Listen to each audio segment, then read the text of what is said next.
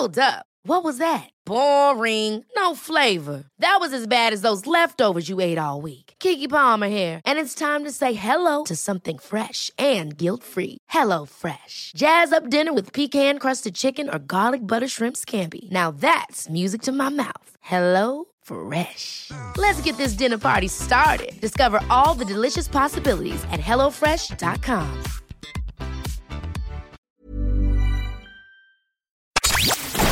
You're listening to The Times. Did you read? With Tim Montgomery.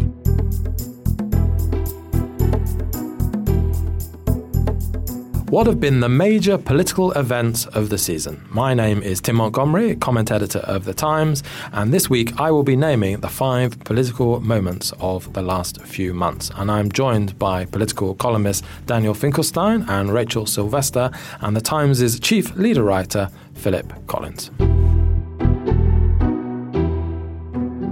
Now, in 5th place, I'm suggesting that the appointments of John Hayes and Lynton Crosby matter.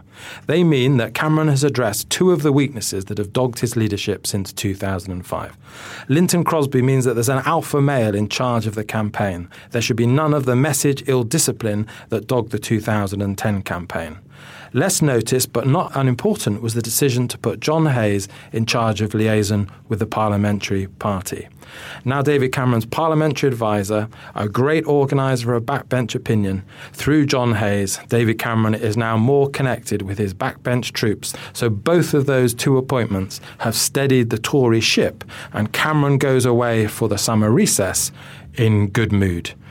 Daniel Finkelstein, what do you think of that as my number 5 suggestion? Well, almost more important than the actual appointments is the realisation he had to do something, and that he had to do something on parliamentary party relationships and on organising of the campaign. Because last time the election campaign was unorganised, disorganised, and they basically was big splits about what the party strategy should be that were reflected in a campaign strategy that was ineffective.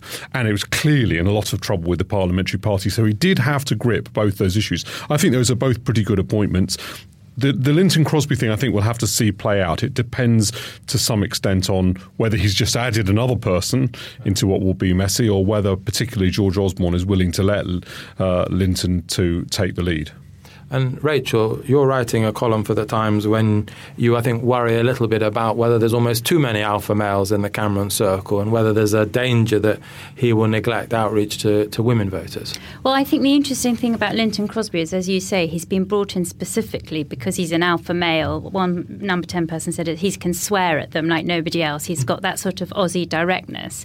And he's famous for creating dividing lines rather than sort of coming up with ideas. It's all about dog whistle politics, trying to sort of create a more aggressive tone, more macho tone. And you're already seeing that with some of the handling of the NHS, immigration, welfare, all these things, more macho politics. And I think there's a danger for Cameron that that's going to alienate women voters. And Phil, how much do you think some of the questions about Lynton Crosby's business dealings could come to haunt David Cameron? I think they have probably seen the worst of them. Unless that comes back again, I think he'll get over it. Most people haven't registered that his company is lobbying for tobacco and that there's some obscure policy change that everyone has forgotten about. So I think they'll get through it. That said, it has the capacity to derail them if it does come back, but at the moment it looks as though they'll get through it.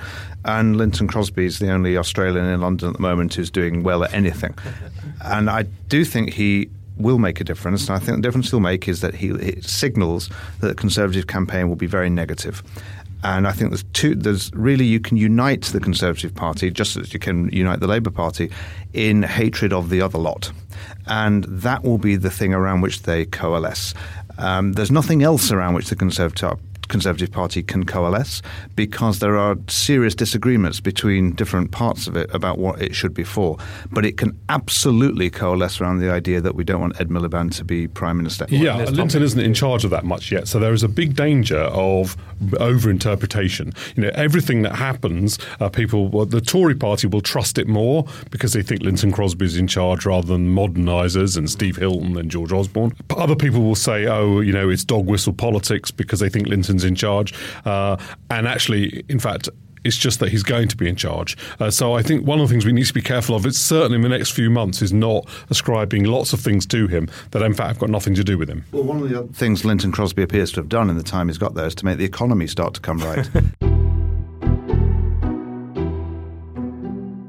Continuing my political top of the pops and the countdown, in at number 4, I don't think I should do this as a Radio 1 disc jockey, but is the Eastleigh by-election. And it was exactly the tonic that Nick Clegg and every Liberal Democrat needed. Despite the by-election being caused by the misbehaviour of Chris Huhne, and despite the last few days of the campaign being dominated by questions over Lord Reynard's conduct, the Lib Dems held the seat. Suddenly, the Lib Dems started to believe that they could avoid meltdown at the next election, and perhaps play the kingmaker role again in what remains a very tight electoral landscape. How important was it for the morale of the Liberal Democrat Party, that result? It showed that they can win locally, even if nationally they're not doing well in the polls. But I think, yet again, it was a warning for the Tory party, because that was a campaign fought on the sort of traditional Tory issues of tax, immigration, crime, Europe, and it failed spectacularly. So it was a sort of bonus point for the Lib Dems, but also a warning for Tories and Lynton Crosby not to pursue those strategies that have failed so many times in the past. Was it a sign that the Liberal Democrats could hold seats, or was it just a typical by-election? The Lib Dems threw all of their resources at it. They win by-elections, but doesn't really tell us much about what will happen at the general election. I think both can be true and both are true.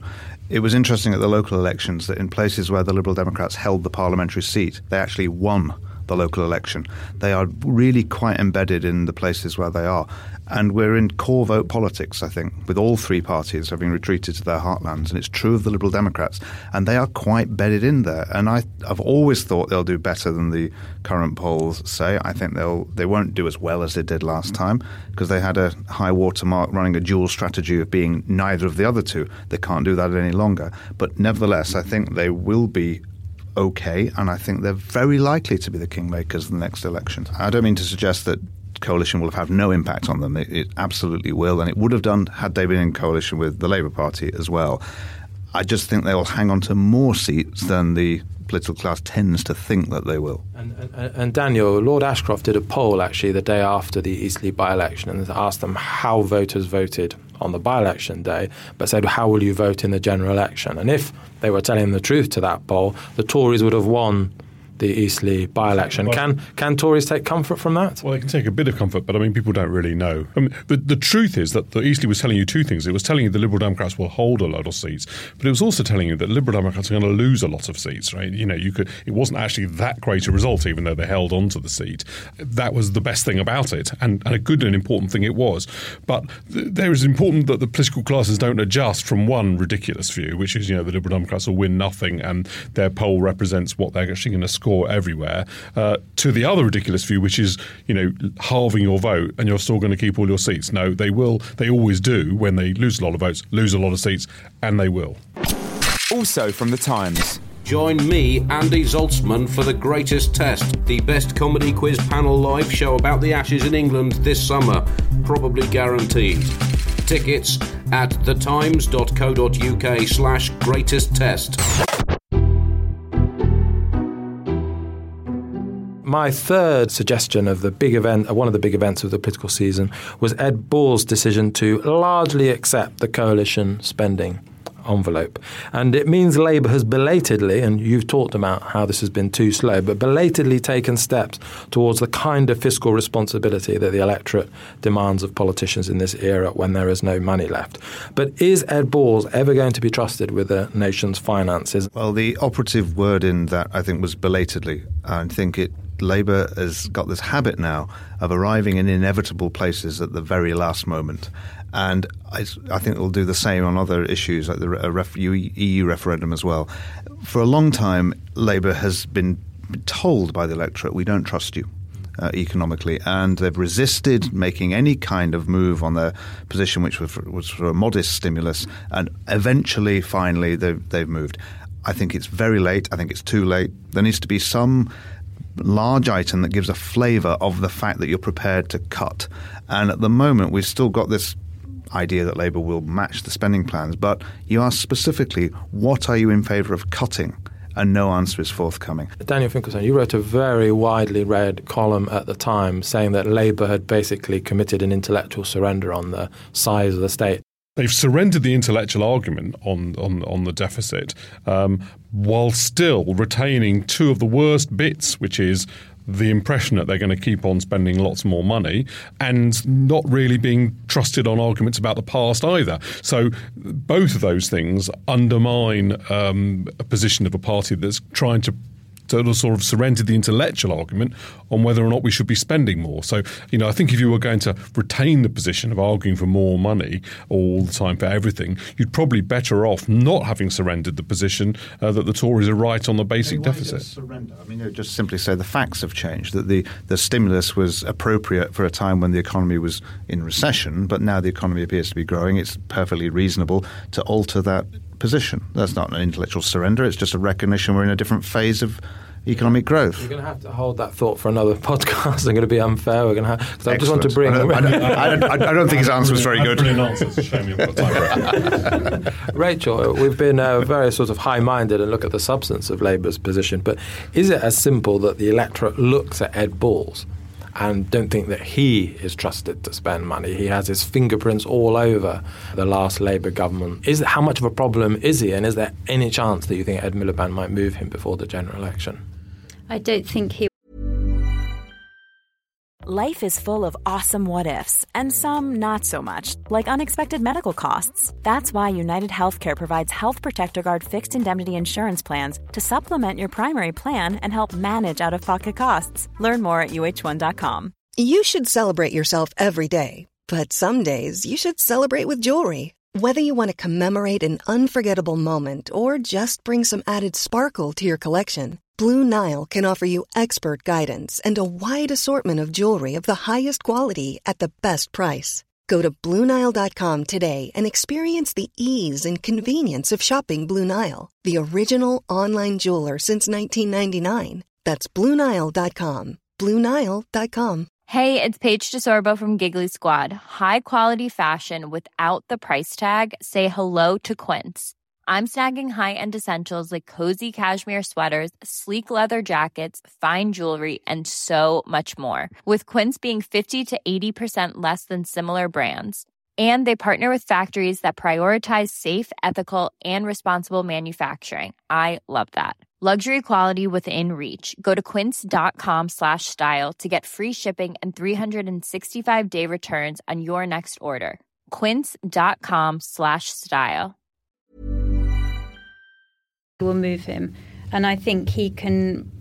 Whether or not he can turn that image around will depend on the sort of devil in the detail, if you like. As Phil says, it depends on what specific things he comes up with, whether this looks like it's just a sort of political positioning thing, or which he doesn't really believe but thinks he has to say, or whether he comes up with enough detailed proposals for cuts that are difficult for Labour, not just nice cuts that they find easy, but things that are challenging for the Labour Party. Whether Ed Balls has the sort of courage and strength to do that will be the big test for him, I think. And just one word answer from Phil and Danny. Will Ed Balls still be Shadow Chancellor at the next general election? Yes. Yes. In at number 2, UKIP's local election result and their general standing in opinion polls. Is for Tories the big challenge now as much about stopping Nigel Farage as beating Ed Miliband? No, I think they're in danger of sort of getting lured onto the rocks by the siren of UKIP, that there's this kind of comfort zone. It plays into the Tories' own comfort zone that you've got to talk about Europe, immigration, crime, all these sort of right-wing issues that UKIP's playing on. But I think there's a danger for them that looks like UKIP, sort of backward-looking, and it's a fear of change, an anti-modernity party, really. And the Tories have got to stand out against that. Well, the reason David Cameron was so successful to begin with and appealed more widely beyond his party was that he was a sort of different, new, modern Tory leader. He wasn't sort of back to the past in the way that Nigel Farage is. And I think he's got to sort of contrast himself with that rather than sort of falling in with UKIP, if you like. One cabinet minister last week said to me that the trouble is the Tories have to reunite the centre-right, so they have to attract UKIP voters, and they have to do that for the next general election.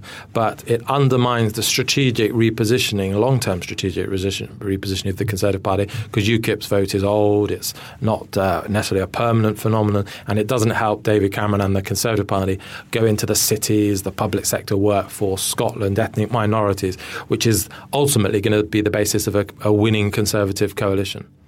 There is definitely a tension between what the Conservative Party needs to be and its immediate task of ensuring that it doesn't lose half of its vote to UKIP or, be undermined by constant tension. But I don't think that speaking about crime or welfare reform in particular, immigration I think is a slightly different issue, and talking about Europe too much is a slightly different issue. But I don't think those things are just about returning to being core vote parties. They are swing vote issues too. You do want to avoid looking pessimistic and backward looking. That's really vital. And if you and there is definitely a tension there with UKIP voters, but it's not. I think with a bit of inventive, clever political leadership, and I'm just reading about Rudy Giuliani, and he did succeed actually in managing to combine a degree of social liberalism with moving people from the Democrats to Republicans, become switcher voters, and deal with the issue of crime. He wasn't 100% successful, but he got himself a good position. There is a position out there for the right. You can appeal to that. It was a nice preview of your piece on Detroit and New York that Times subscribers can read in the next few days. Phil, is UKIP also a threat to Labour, the blue-collar heartland Labour vote? They've done very well in some Labour-held by-elections recently, or is it largely a phenomenon, a plague on David Cameron and the Tories? It is largely, but not exclusively, a Tory problem. There are places where UKIP can become a problem for Labour on questions of immigration and crime and welfare. But those seats of that type that Labour hold, they tended to be contested by Liberal Democrats, and they no longer will be. So in electoral terms, for seats, they're not that big a problem, but they can erode the Labour share of the vote. But I do largely agree with what the others have said about this. It's interesting to think about UKIP. Is it a seismic change, or is it just the usual mid-cycle protest? There's one reason to suppose that it might be a little bit more than the usual process, which is to say the collapse of the Liberal Democrat vote. And that portion of the Lib Dem vote, which was people voting for not the government, the protest vote, which happens in general elections too, can't go to the Liberal Democrats now. And some of that has gone to UKIP. So it will mostly swing back, and the Conservatives need to be very careful about talking too directly to UKIP voters, because they can assume most of it will come back. And the one piece of advice you give to the Conservative Party again and again and again they refuse to listen to you, is that Europe is the 14th most important issue in any general election, so shut up. Top of my political top of the pops is the spending review. I'll stay with you, Phil Collins, on this. It was proof for me that there might still be life in the coalition. Despite a fractious few months beforehand, George Osborne and Dali Alexander agreed actually what is another very difficult round of spending cuts. Voters seem much more worried actually about the cost of living, the rising price of petrol and electricity and food and houses than cuts. And is perhaps the worst over for the coalition? And is this the great shift in this parliament, that actually the two governing parties' fortunes will start to rise as we see more and more sprouting of those famous green shoots? Well, I never thought the coalition was in any serious danger. I thought from the beginning it would survive the full parliament.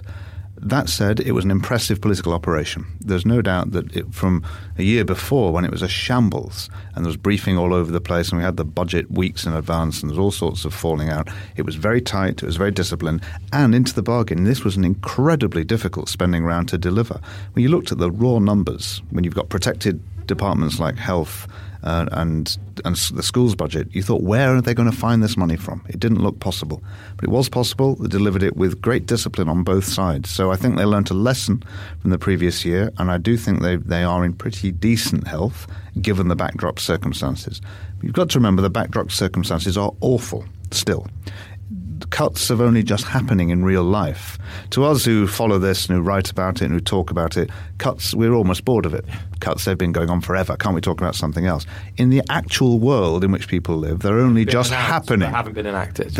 Lots of them haven't been enacted at all yet. So it's not over yet, but politically the discipline, I think, has returned a bit. Some of the lowest hanging fruit, to use that cliched expression, has been plucked. And a few months ago, if we'd been meeting Rachel Sylvester, we would have probably been talking about George Osborne's problems, and there was lots of front page stories urging from Tory backbenchers saying he needed to go. It seemed to be he was the proxy for the attacking David Cameron, but George Osborne seems to be back at his peak. Is that right?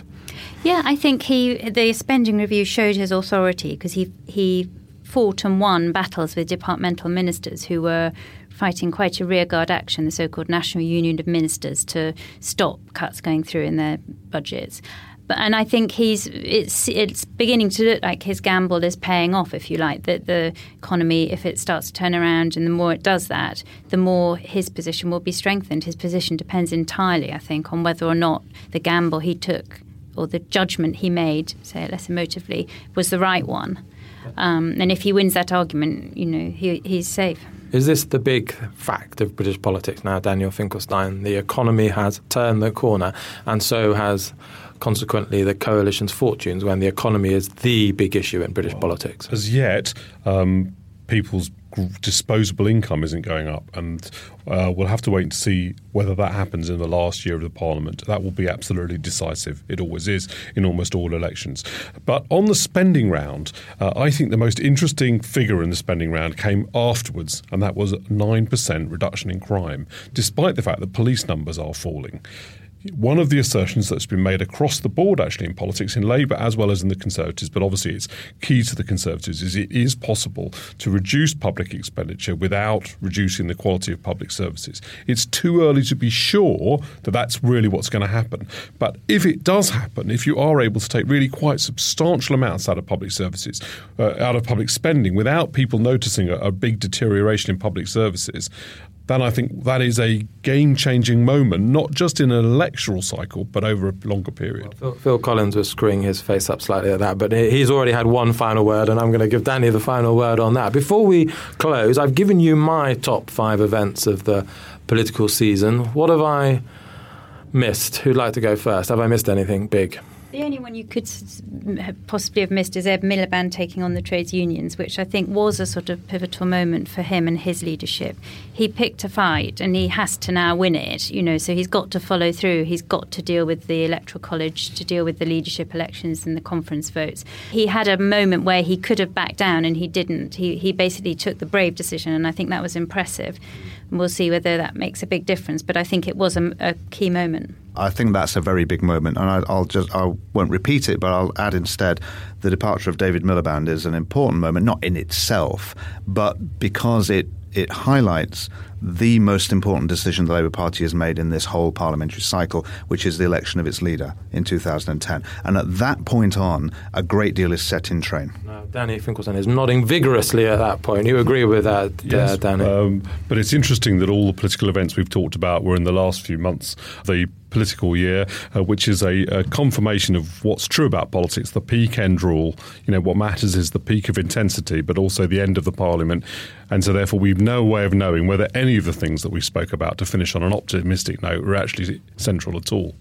Well, Danny, Rachel, Phil, thank you so much, and thank you for my producer, Alec Jakes, for putting this together. The politicians may be going off to their beaches or to their constituencies, of course, where they work very hard over the summer, but this podcast will continue. We'll be back next week with another selection of the best writing on the Times with some of our regular columnists. Thank you for listening, and do subscribe to this podcast via iTunes. Cheerio.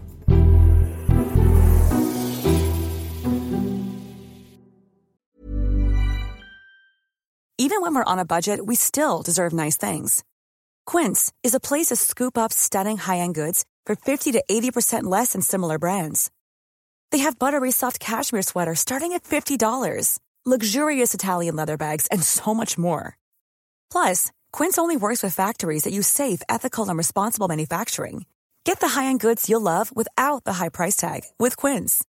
Go to quince.com/style for free shipping and 365-day returns. Ever catch yourself eating the same flavorless dinner 3 days in a row? Dreaming of something better? Well, HelloFresh is your guilt-free dream come true, baby. It's me, Keke Palmer. Let's wake up those taste buds with hot, juicy pecan-crusted chicken or garlic butter shrimp scampi. HelloFresh. Stop dreaming of all the delicious possibilities and dig in at HelloFresh.com. Let's get this dinner party started.